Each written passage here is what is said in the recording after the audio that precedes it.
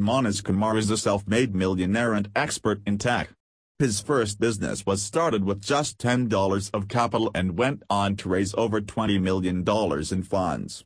Manoj Kumar is the second youngest business person to list a company on the Frankfurt Stock Exchange. Manoj Kumar received massive press exposure, being the second youngest CEO ever to list on the German stock exchange.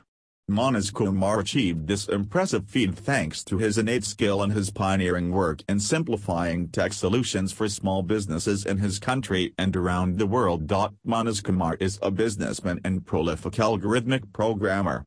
He has programmed algorithms that have traded billions of dollars in liquidity. Manoj Kumar achieved all of this from humble beginnings. He started his first business with nothing but $10 of capital and an idea.